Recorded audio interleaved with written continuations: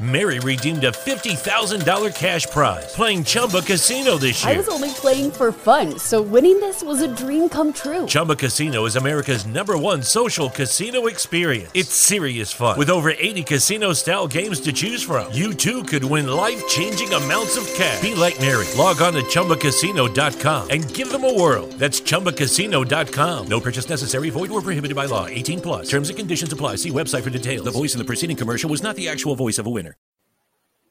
Thank you for listening to this Belly Up Sports Podcast Network product. Some said we go belly up, so we made it our name, and we're still here. From roommates to co-hosts, this is The Back Check with Brendan Azoff and Stefan Rosner, your go-to destination for New York hockey and NHL news. And now it's time to drop the puck. Here are your hosts, Brendan Azoff and Stefan Rosner.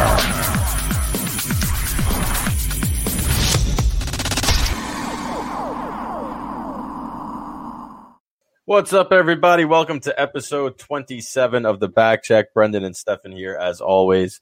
And there is a lot to talk about. We got familiar faces in new places. Some had a big impact. Anthony Mantha, who was the big trade that we talked about. Others were pretty quiet in their debuts, but we'll kick things off with something that you want to talk about, and we'll probably get heated now at the top of the show, which I like. It's a good way to spice things up to start. So, Stefan, first, how you doing today? And second, get into your little Islander Lou Lamoriello spiel. I'm doing great, Brendan. It was a good day at work. So, how was your work day? Oh God, let's talk about something else like hockey. All right. Let's talk about shaving. Because apparently we have an issue on the island with the way Lamoriello operates. And Barry Trotz spoke today about it's a pride thing, respect, whatever. If you agree or disagree with Trotz, at the end of the day, it doesn't matter. Players come to the island now because they expect to win. If they have to shave their beard, they're going to do it because, one, that's how Lou Lamoriello operates, and I haven't heard a player really go out against him. Now, obviously, that's not going to happen because who's going to challenge Lou Lamoriello? You're coming to the team. The last thing you want to do is start off by saying, hey, I'm not shaving. So Palmieri comes over, shaves for the first time, he said, since college. Obviously a lie, but he's ecstatic. He's joining a team that's going to fight for a Stanley Cup rather than miss the playoffs.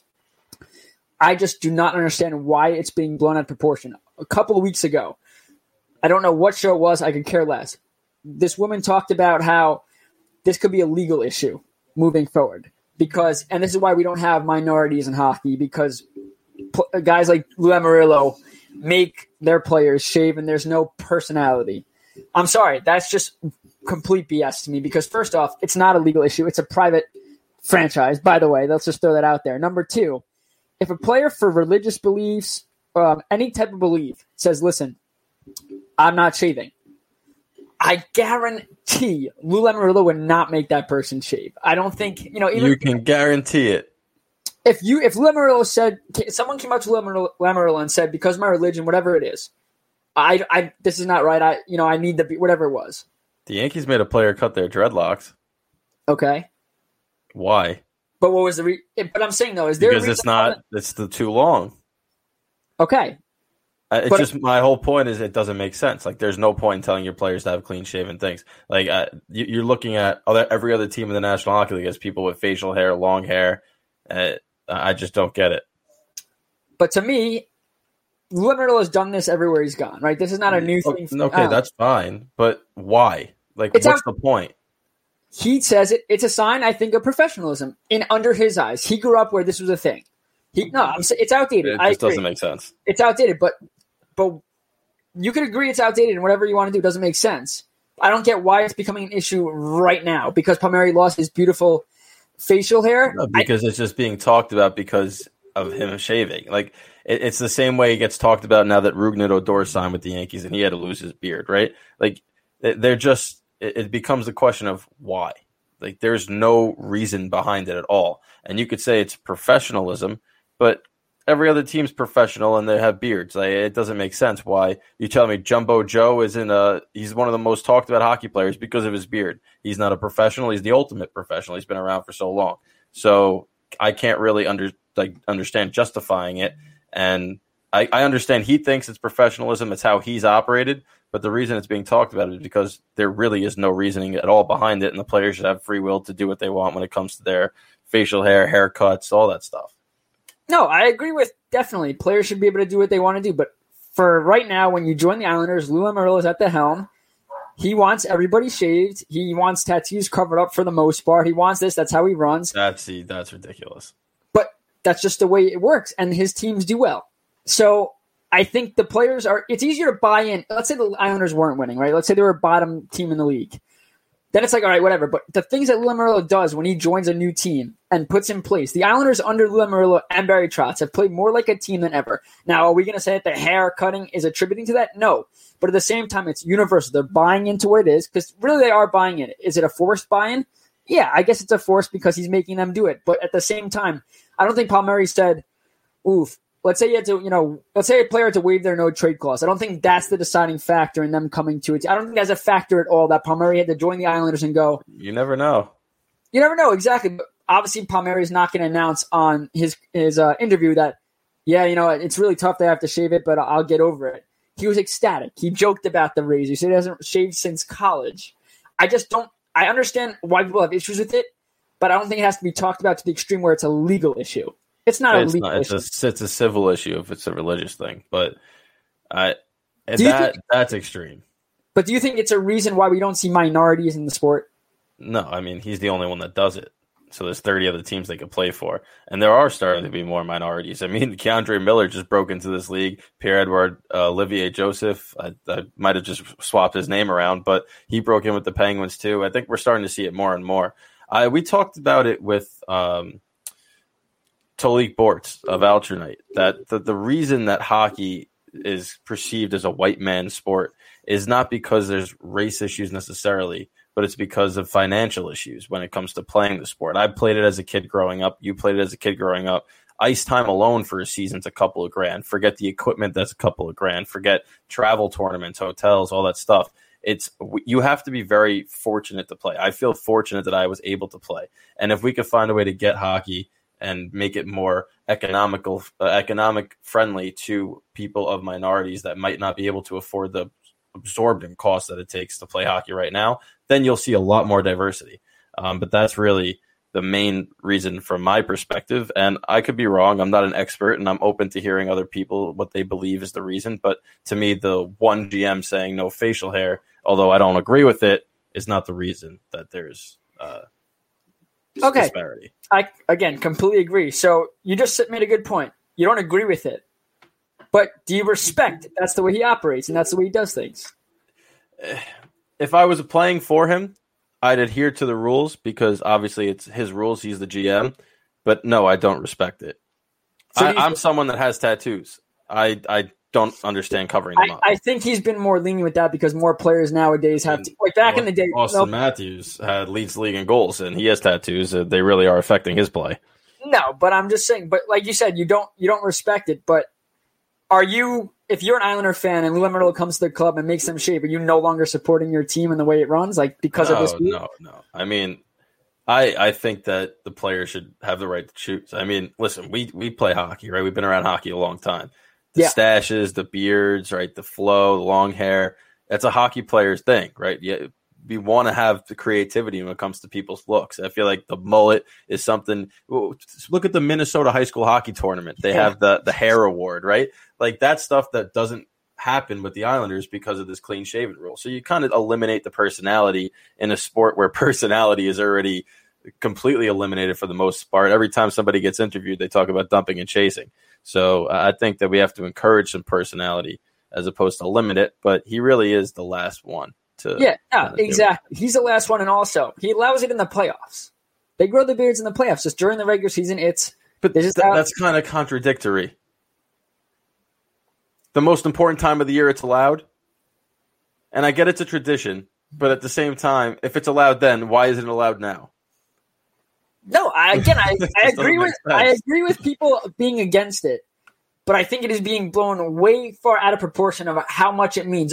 Either side, either you're for it and you think it's fine, great, no one cares. And if you're against it, it's not playing a part in them winning and losing. And that's an argument for both sides to say why it should be there or shouldn't. But at the end of the day, I don't get why we keep talking about it as much. Because, again, I don't think it impacts the game as much. That's the way Lou Lamoriello operates. The team's winning. The players come over. They do it. You don't see them fight back. If they fight back in the locker room, whatever. Heard somebody say something about, Hosang, maybe he went against it. Like, no, that's not the reason Hosang's not playing in the NHL.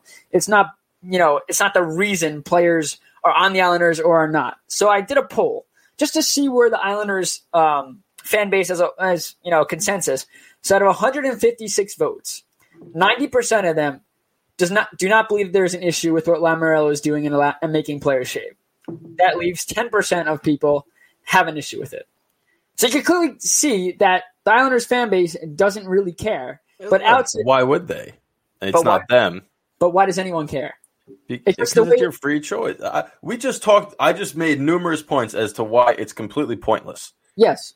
So that's why. It's just, why do it? It's a power move. I mean, that's really all it is. You can call it's what he thinks is professional, but in the playoffs, that professionalism goes out the window.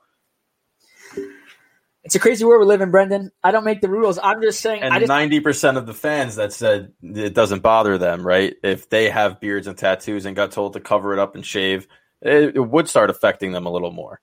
Would they do it because they want to play for the team? Sure. But if they had a choice and you can go to a team that you really like that didn't make you do it, or a team that you really like that did, why would you go to a team that's making you change your appearance?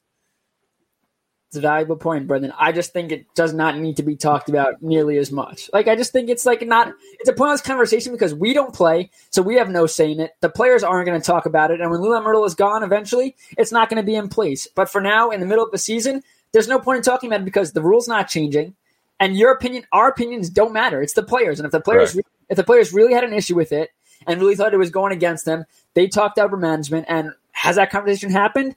No idea. But right now, it doesn't matter what you think. It's not going to change. It's going to be the way it is until it's over. So we can argue back and forth. Fan bases, the league can argue back and forth.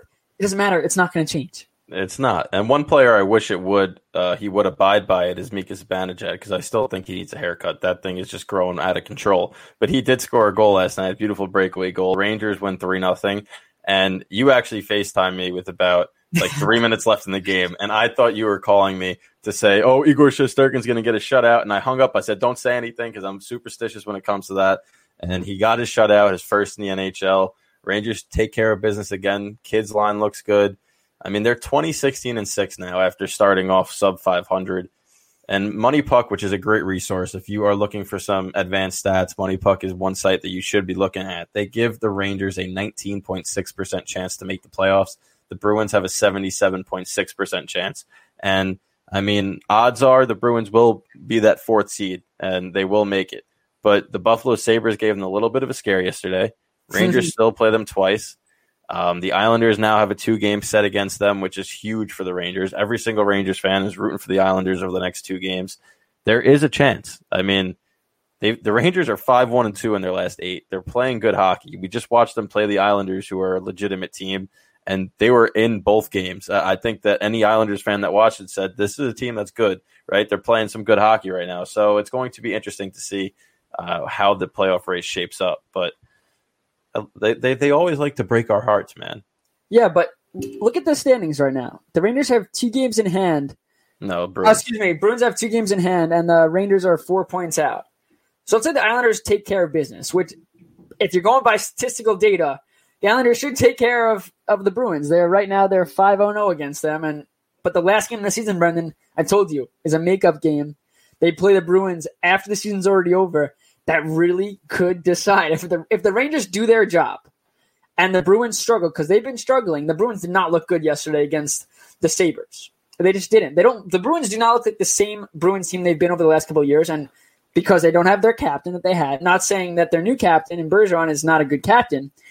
I'm just saying they lost their captain in Char. Tuukka Raski's been out. Their defense is not the same defense. Their offense has taken a hit. These aren't the big bad Bruins that won the President's Trophy last year. They're not. Yep. So they could struggle down the stretch to make it to the playoffs. And if all the Rangers could do is do what they can. They can't focus on the outside teams. Now they want the Islanders to dominate the Bruins, but the Rangers have to win. It doesn't matter if the Rangers don't get the job done. Correct. And by the Rangers winning, they're putting pressure on Boston. Yes, they have 2 games in hand, but Boston still has to win those 2 games. And a thing that I look for, right, is if the Islanders, say, take 2 of them, They take both of these next 2 games against Boston. And the Rangers find a way to go on a 3-game win streak against the Devils. And hopefully the goal is to take all 4. But if you win the next 2 as well, you're tied now with the Bruins, right? They still have those 2 games in hand, but now it's a lot different. Now there's a lot more pressure on them. And last night's loss to Buffalo came in a shootout. Win against Buffalo, I should say, came in a shootout. And the thing that is important about that game is now the tiebreaker is regulation overtime wins.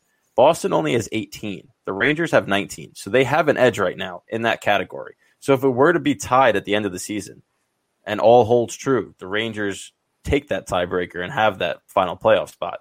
So this is a very big thing that the Rangers have to get 2 points, but they have to make sure they're getting them in regulation and overtime. They can't be winning games in the shootout like Boston did yesterday, because that does hurt if you do wind up losing games down the road. Yeah, and if you look at the Bruins' schedule, it's not particularly in the Rangers' favor at all.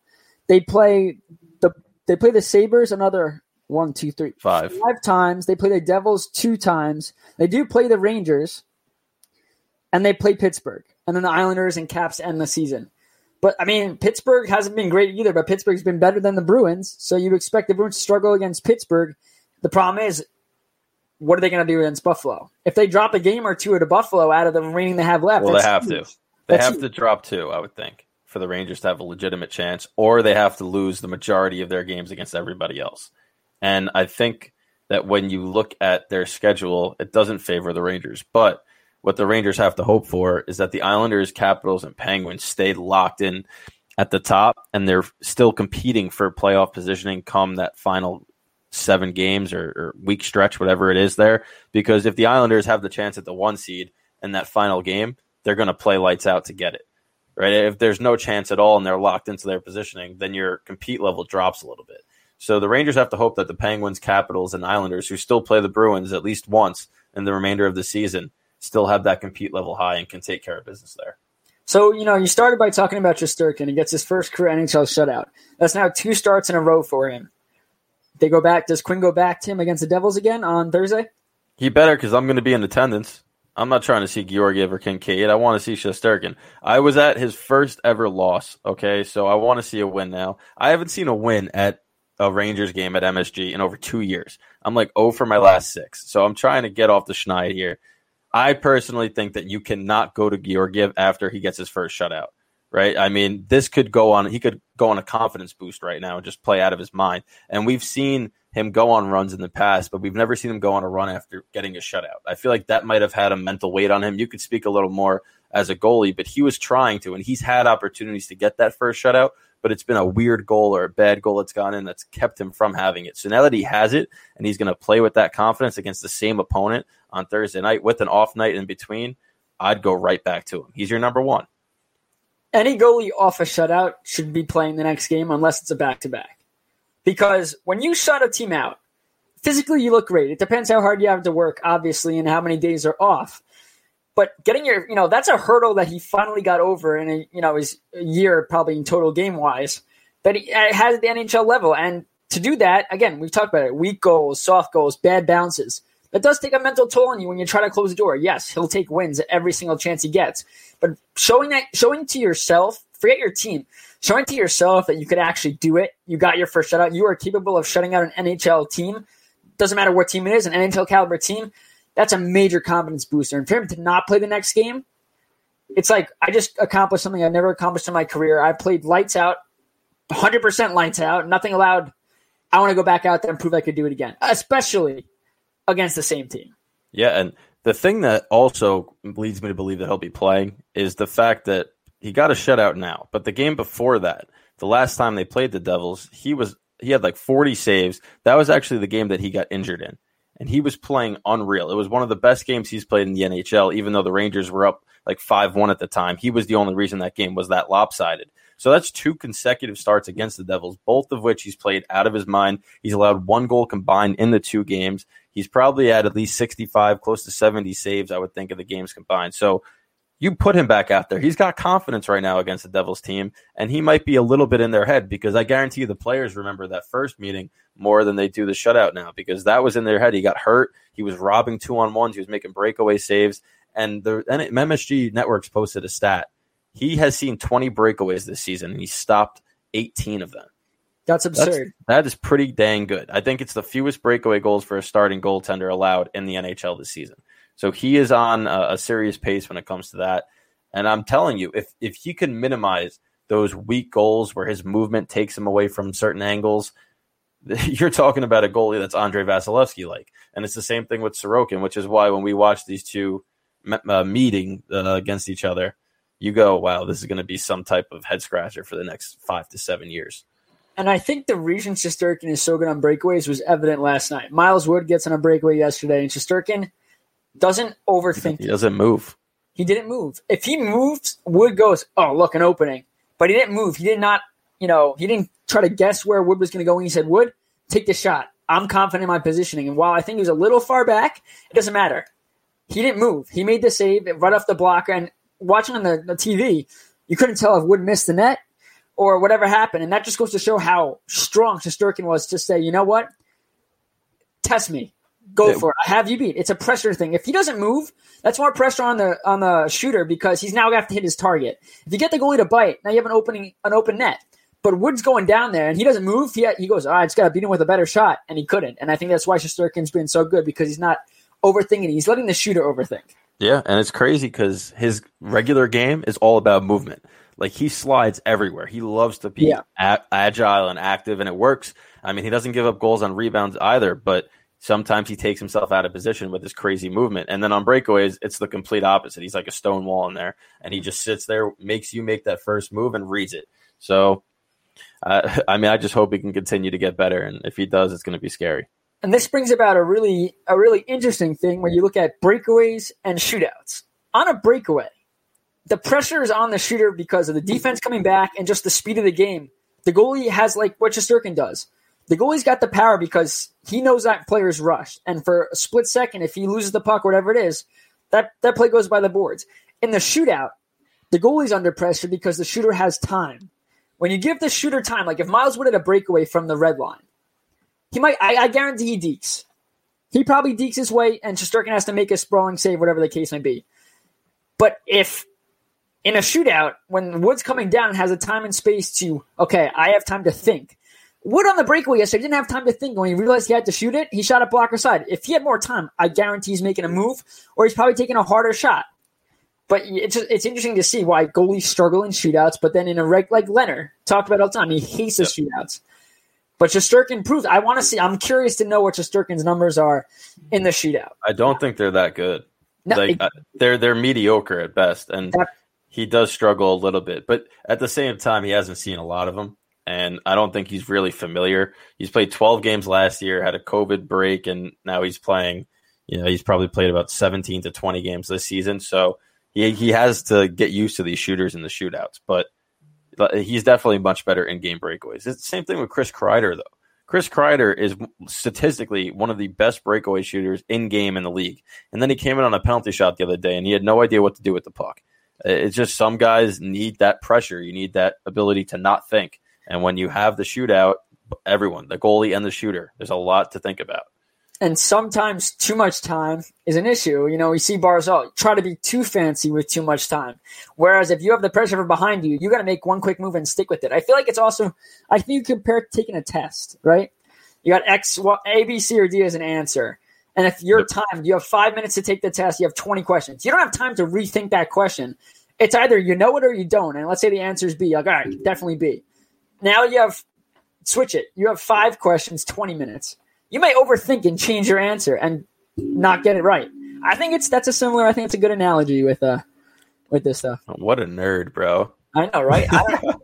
I was one of those kids that if you give me more time, I'd probably change 20 of my answers and I would get them all wrong. And if I had stuck with my gut, I would have gotten them right. Yeah, and I was the kid that would just go up and try to guess my way through to a 95. And it worked the majority of the time. So school's a joke. But, let's talk about some trade deadlines, though, right? I mean, we had the big 2-part special here, and we talked about all the moves that happened. And the last one that came in might have had the biggest impact on the first day with Anthony Manta having a goal and an assist.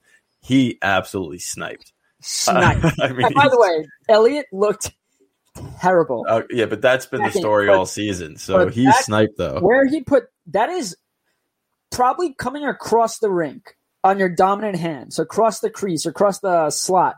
on your dominant hand and being able to put the puck in that location as the goalie slides is by far, to me, the hardest save to make. I personally, when I'm playing in a game, that is the toughest save for me to make. When I'm sliding over and you go back the other way because it gets the goalie off his angle just a bit, and where he put that shot, I mean, that's why he was brought in there.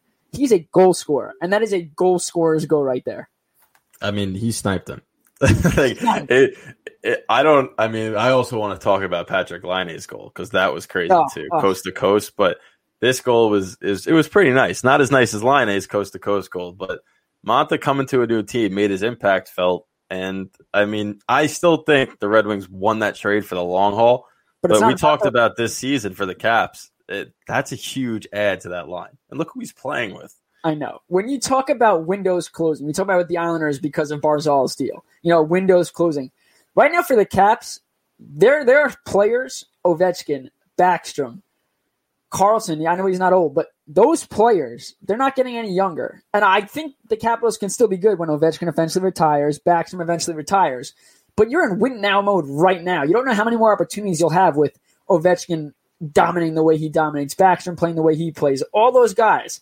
I have no problem with the Caps giving it up if they think it's a move that makes or breaks them. I think for the Caps, you have questions on goaltending, which goal are you going to go with? Because as good as Samsonov has been since returning, in his absence, you can't not talk about what Vanacek did. He was unreal. And to think that Craig Anderson was going to be the goal. First off, Lundqvist, backing up Samsonov didn't work out. You bring Craig Anderson in, he barely plays because Vanacek was just that good. Talking about the Bruins and the Islanders.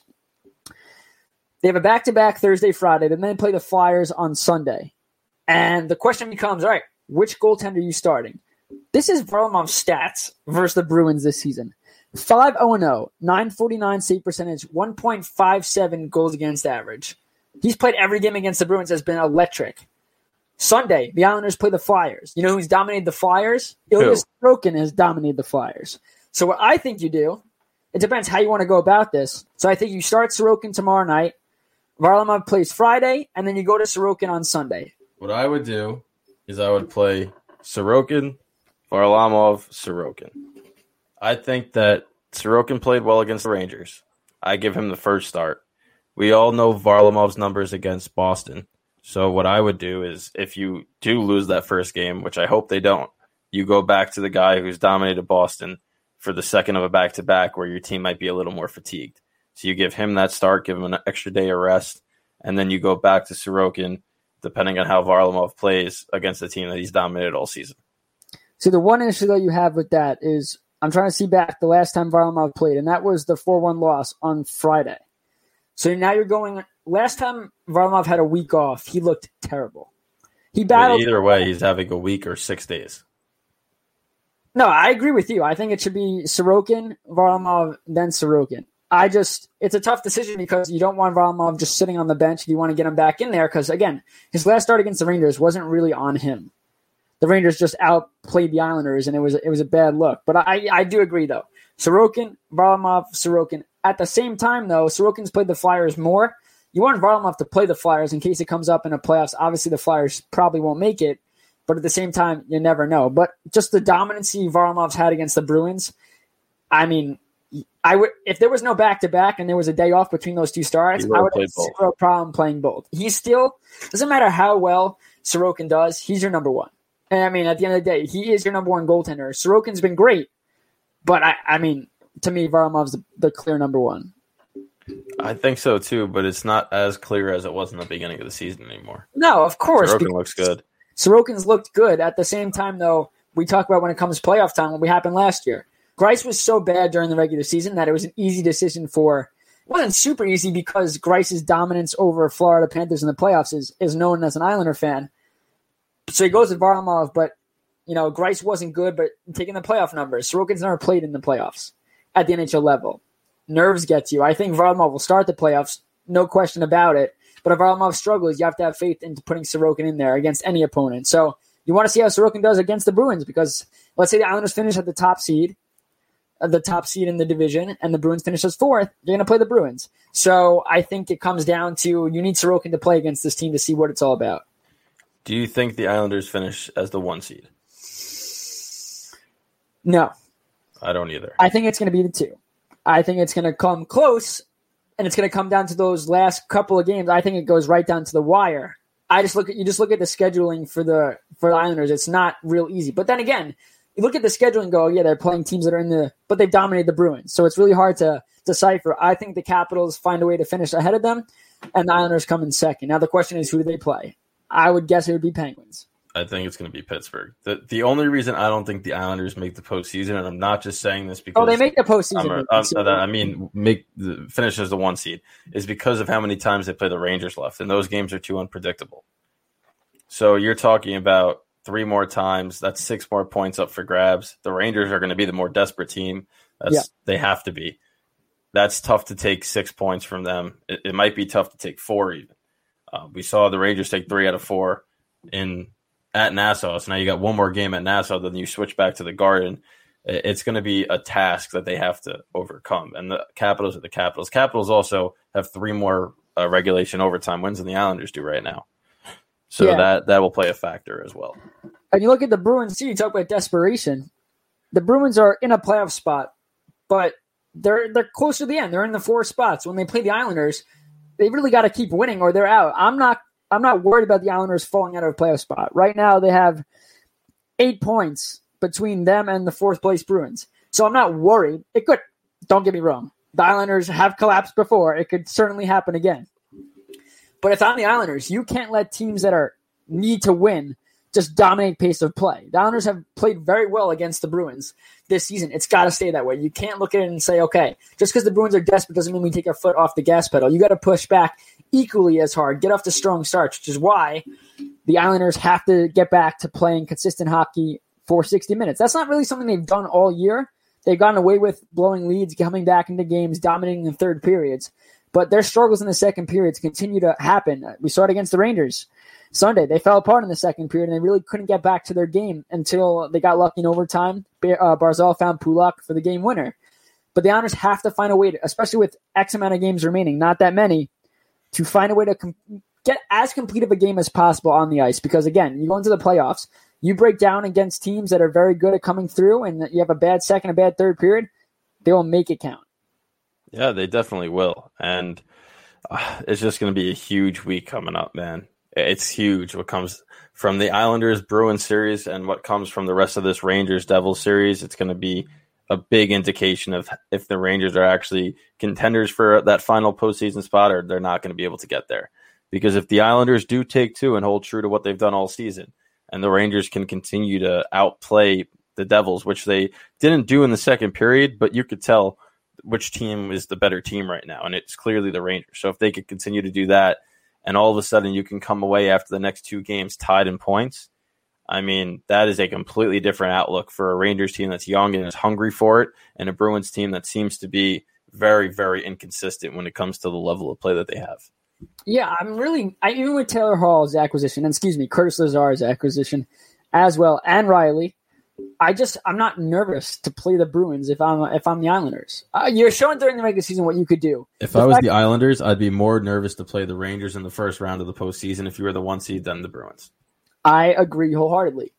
And I'm not really nervous to play any team because the Islanders have showed when they're on their game, especially in the playoffs, it's effective. The problem is getting to that game. You look at the Capitals, clearly a better offensive unit.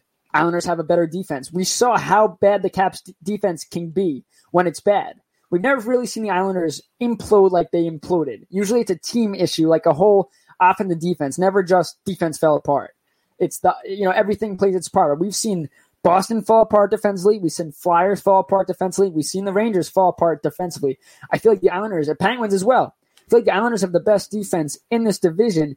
It's just a matter of when it comes down to playoff time, not having those 2 or 3 minutes where you fall apart and give up a couple of goals. It's never like 6 or 7 goals. It's those 2 goals against the same thing Islanders-Rangers on Sunday. What was it, 2 minutes and 30-plus seconds? The Rangers scored 2 goals? Yeah. We saw a couple years ago in the playoffs against Carolina. I forgot what game it was. Islanders played great, minus 2 minutes where they allowed 2 goals and they lose that game and they eventually lose that series. It's those little things in the playoffs that absolutely kill you. Funny enough, there's 3 teams in this East Division who are in the top 10 in the NHL in goals against per game. The first is the Islanders at 2.31. Then you have the Bruins, who are the 7th seed, and they're 260, or 7th ranking, I should say. And then the Rangers are 2 spots behind them at 2-6-2. So the two teams that are fighting for that 4 spot actually have the second and third best defenses in the league, which I never thought I would be saying that about the Rangers. Second and third in the East, I said the league, but the 9th overall defense in goals against per game for the New York Rangers, who are just getting younger on that blue line, is pretty impressive what they've done collectively. So if they can do that in the postseason, if they were to get there, we know that they can score, right? I think that last year was a fluke with what happened with Carolina series, just because how much time they had off, and this is a streaky team, and they were the hottest team in the NHL before the pause. So they're on a similar path right now where they started off, didn't play great in the middle, and now there's 15 games left, and all of a sudden they're points in 7 of the last 8, and they're trying to make that run. And if they can get in this year, there's no break. They're going to be just as hot in that first round as they were in the end of the season. And that's something that I think is going to play a huge role in how much success they have in the first round if they were to get there. Do you think the Rangers learned anything from the play-in series last year? Yeah, I do. Not to do that, obviously, again. But people said that they didn't want to be there. They didn't like the bubble. They didn't want to be there. It didn't seem like they cared to be there. Do you agree with that? I don't know. They seemed outmatched in the first round. That's fine. That's really out of your control if you're unmatched. The team. I mean, let's be honest. The Carolina Hurricanes were a much better team than the Rangers. No, they were. They were. The only reason that people had, including myself, predicted the Rangers to eventually come out on top was because it was a 5-game series, and the Rangers dominate them in the regular season. Yeah. And even that year, they still controlled the pace of play, even when they were bad. So I think they were outmatched, and I think not that they didn't want to be there. It was just an uncomfortable circumstance for a lot of these young kids who have never done it before, and it wasn't the real feel. Right now, you're going to be going into a playoff series. You're going to be playing in an NHL arena. You're going to be playing in front of fans, even if it's a limited capacity. That's playoffs, right? 2,000 fans are going to be making noise in a playoff series. It's going to be more tense than it was with aprons all over the NHL arena. So I think that this is a different atmosphere. But it's not that they were disinterested. They got out-coached, outclassed. And they had a 5-on-3. They scored 1 goal in that final game that they lost. That was the 5-on-3 goal. Outside of that, nothing. And also, I mean, Lundqvist is a god. He did not look very good in the game that he got in. No, I knew it was over when he let in that first goal right away. The Shea hit and then that, and you were like, yikes, this is going to be a tough sledding. And Lundqvist didn't play bad after that, and he played good in the second game, I thought. It's just once that weak goal goes in, it's like... Yeah, I mean, he rebounded. He made a couple of huge saves in that first game that even made it close. Yeah. And of course, Mark Stahl had to score a shorthanded goal to give us hope with a minute left. And then after that, it was just kind of a debacle. But I don't think that they're going to get swept out of the first round this year if they were to make it. Will they win? I don't know. I personally think that they will if they play the Capitals. The Rangers against the Capitals, there's something about it. Those are always fun. To be quite frank, I don't think the Rangers are making the playoffs. They could do all they want. Think so, I don't think it's happening. Before we, finish this show, I want to talk about we started talking about it before, the new players. Players in new places. And so Iafallo I started with. He's re-signed with the Kings. So I count that as like pressure off his back. Well, he picks up an assist on Monday. They lose 4-2 to Vegas. But Iafallo talked about on NHL Network, wanting to be part of the Kings and all that kind of stuff. For a player like that, it's cool to see him re-sign because for as bad as the Kings have been, he could easily have said, I don't want to be here, just trade me. Because he'll probably go to a good team. He'll play big minutes and, he'll get signed a contract wherever he wants in the offseason. But he wanted to stay, and there's a respect level there, especially for how the Kings organization is seen and how it's run. I mean, they've been bad for the last couple of years, but when you think of the Kings, you think of, the Cups. You think, I know I hate to bring this up, the Martinez goal. You just think of a good organization, a well-run organization, and for him to want to stay and be a part of that, and then he gets an assist after signing a contract, I like that. One thing I do... Is that why you brought this up? No, actually, I wasn't even bringing up Martinez, but I had to. Legally. Sorry, Brendan. Unreal. I'll throw tissues to the screen. I remember what year that Cup final was, I can tell you that. Oh, I remember that too, like it was yesterday. When I'm sad, I think of that. Anyway, Savard. When I'm sad, it's because I'm thinking of that. I mean, there's some things in life where you get down on yourself and you have to remember good moments, and that was just, that was one of them. Anyway, moving on. So David Savard joins the Lightning. We talked about how every year the Lightning find a way to get the job done when they bring in players like this. Well, it wasn't a great debut for him. And again, plus minus, bad Steph and bad. Do not compare plus minuses to how good a player is. But I do want to point out that they lose 7-2, and he was a -4. That's not how you want to start off your time with Tampa. And while that doesn't show his fault, it's his fault completely, him being a -4 is not good. It's not a good look, but at the same time, that's probably the least Tampa Bay Lightning performance the Lightning can ever have. So you got to think they bounce back. He was also playing with Hedman. Well, that's exactly my point. That's not good. It's just crazy. But I don't think that's going to happen again. If you're a betting man, you can bet on that not happening again. So I feel like this year, more so than the last 2 years, when the Lightning have lost, it's been bad. And anytime you take Vasilevsky out of goal, it's a downgrade. Was he playing last night? No. No, there you go. It was McElhinney. And I think that Lightning play, it's a confidence thing completely. They talk about how, they have trust in McElhinney. Well, you're not going to say you don't have trust in your backup. He's not going to touch the rink. He's not going to touch between the creases unless it's warm-ups in the playoffs. But out of the 12 losses that the Lightning have on the season, 6 of those losses have came from 3 goals or more. And I didn't look at the stats of how many games McElhinney's played, how many games Vasilevsky has played. I guarantee there's a meaningful little stat there somewhere. But they've lost by 3 or more goals in 6 of the 12 losses. And I don't know if it's because the division is much more competitive than we thought. So when they play team and they play bad, it's not like they're going against weaker team and losing by a goal or 2. The teams when they play and they played really bad, they get taken advantage of. And Nashville's a hot team now. They've been hot and they stood pat at the deadline, but they're a team that's, we're in the playoffs. We could do this. And when they go and beat the Lightning the way they beat them yesterday, 7-2, that's a vote of confidence right there. And Savard, again, not a great debut, but, we'll let that slide because, like you said, that's probably as bad as Tampa's going to play. It is. It's undoubtedly as bad as they're going to play, and they'll be fine. But it makes you wonder, right, how important Vasilevsky is. Maybe he should be up for the Hart Trophy at some point in his career. They usually don't let goalies win it because they have the Vezina, but whenever you start their backup, they're getting shelled. And Vasilevsky comes in, and all of a sudden they're going on a run. So that's crazy, man. And if they didn't have a suitable backup they trusted, it would never happen. But I can so see Vasilevsky playing. And if there was no back-to-backs, every single game. I could really see him as one of the only goalies in the NHL that could handle that workload. I can't think of another goalie that can. The only thing I say to that is that's what Montreal did to Carey Price, and look how fastly he deteriorated. Correct. So but you're also looking at the Canadiens team in front of Carey Price during those times. While Vasilevsky's been here, though, the Lightning have been unreal. They've been a very good team. Lundqvist was starting 60 games a year in his prime, and it took a toll on him a little bit. How hard did he have to work in every game he played? You watch Vasilevsky. It depends on the team. But you watch Vasilevsky, for the most part, while he's been behind the Lightning defense and offense, it hasn't been too hard. And when he's had to work, he's been lights out. He's been electric. But you very rarely see him have a bad night and a really, really where he has to be absolutely unreal. You know what's crazy is that we talk about, especially on this show, how often the Rangers play crap, for lack of a better term, in front of Shesterkin, their number one, because of the faith they have. And it seems like it's the exact opposite with Tampa Bay. They play so much better in front of Vasilevsky than they do in front of their backups, which is weird because usually teams tighten up around the backup to try to limit chances. But with Vasilevsky, they don't, but they just play better with him. Well, look at Sorokin early in the year. The Islanders were terrible. They didn't get him any goal support, and they were terrible in their own zone. And when Varlamov was in, they were lights out. I think it's just a feel. You got to get used to playing a goalie the way he plays the puck. By the way, you told me before the game against the Islanders that you don't want Shesterkin playing the puck, and he didn't look good playing the puck for some points of that game. I said he does play the puck a ton, and I do want him to.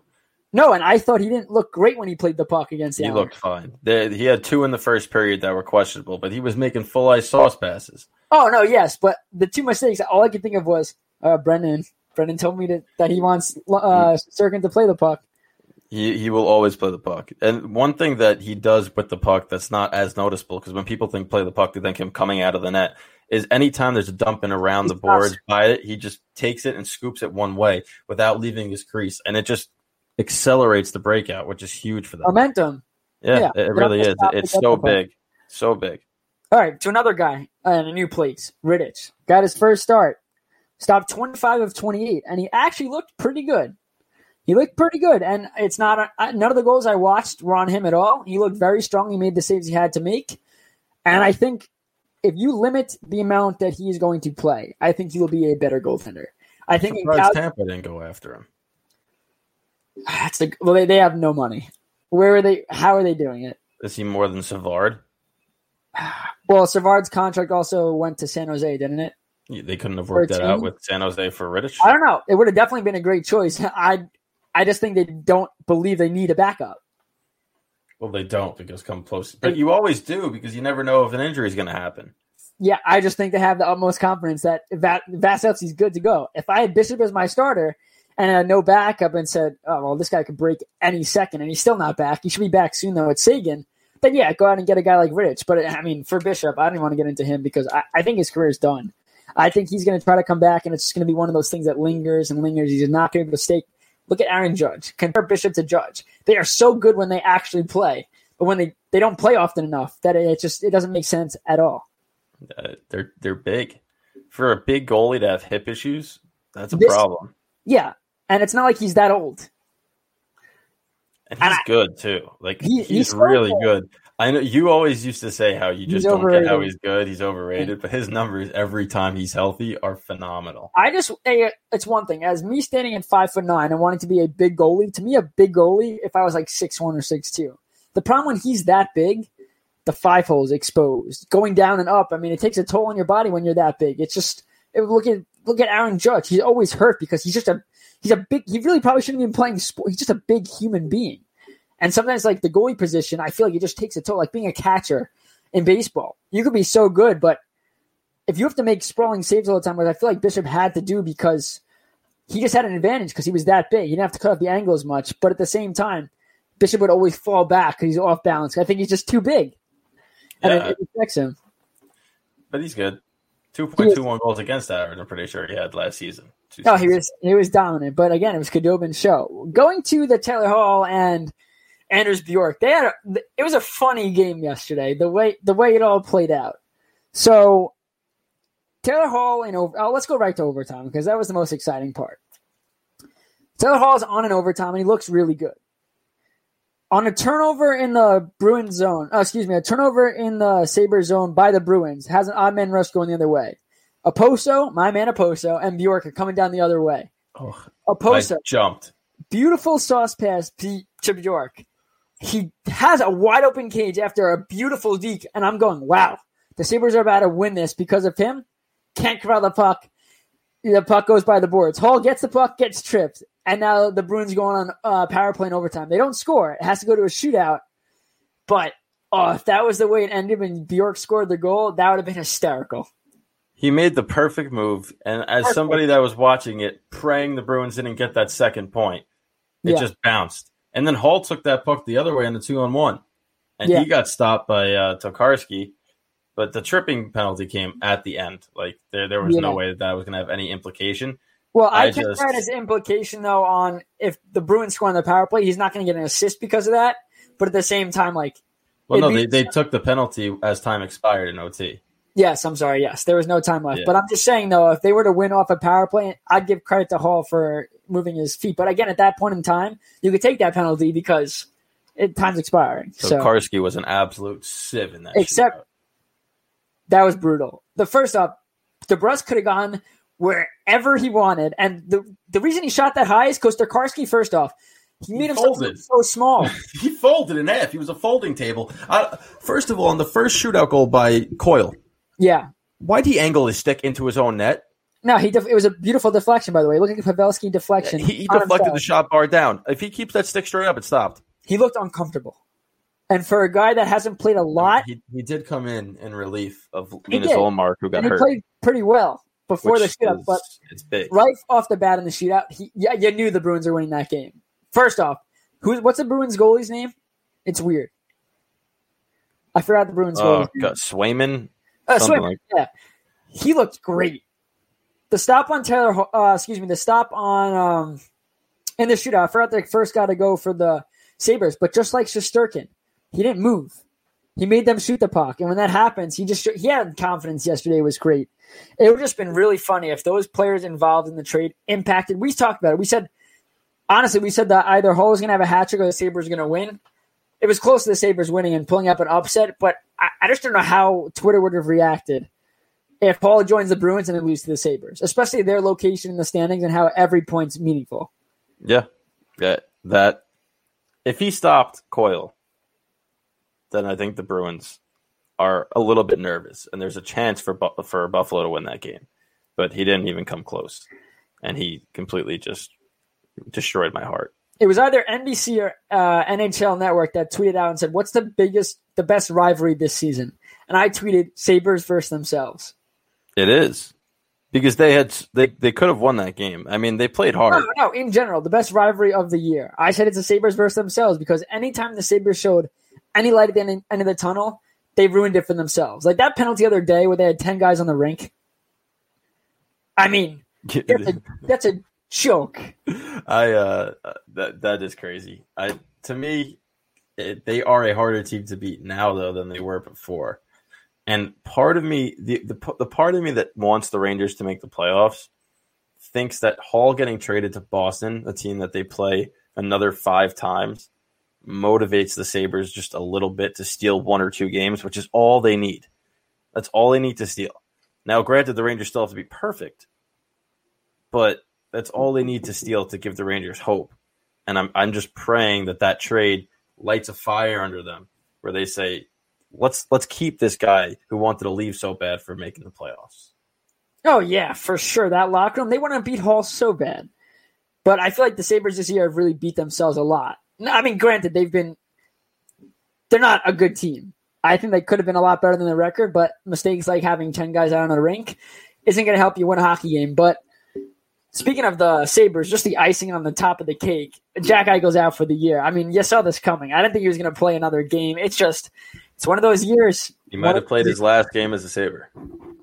He's probably praying that is the case. And the last thing I'll get to, a name that really wasn't talked about much, Sammy Vatanen picked off of waivers from the Devils to Dallas. Yesterday he had 2 shots, 2 hits, and 2 blocks. So he had a very strong showing for Dallas in his first game. We talk about it. He's a puck-moving defenseman, and I feel like that's just very underrated, what he does in a hockey game. And I think that he'll really help this Dallas team. He will. They need help. They're still in that playoff race, but Vatanen just kind of underperformed. You said he's a puck-moving defenseman. He was known for his offense.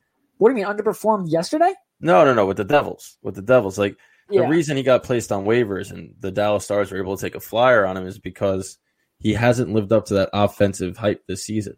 Yeah. And he's bounced around. They traded him to Carolina. He came back. There's got to be a reason that teams aren't committing to him long term, because from the outside perspective, it looks like he's a solid defenseman. You want him on your team. So we'll see if he finds a home in Dallas. Well, you also have to look at the Devils. He's probably playing top 4 defense. And now with Dallas, look at their defense. Their defense is very good. Dallas's defense has very good players on it. So I think he'll fit in rather nicely there. Yeah, he should. I mean, Dallas is a team you want to go to as a defenseman. They're struggling this year, but they still only give up 2.46 goals per game. So, I mean, this was a team that led the league last year, I believe, in that category. So that's a very good home for a defender to have. And if they get Bishop back, they get Sagan back, they might get on a playoff push and he can sneak into the playoffs. I mean, they're 7 points out and 3 games at hand. So, anything's possible. Anything is possible. So thank everybody for listening to episode 27 of the Back Check. This was a lot of fun to talk about. We'll be back on Sunday night to record another one. Make sure you have liked and subscribed our show. You can leave a review too on Apple Podcasts, Spotify, Google Podcasts, iHeartRadio, wherever you listen to your content. We really appreciate it. Thanks for listening, and check back in with us on Sunday night. The Back Check is your one-stop shop for NHL news and all things Rangers and Islanders. Thanks for sticking with us for this edition of The Back Check. Follow the show on social media at Back Check Pod.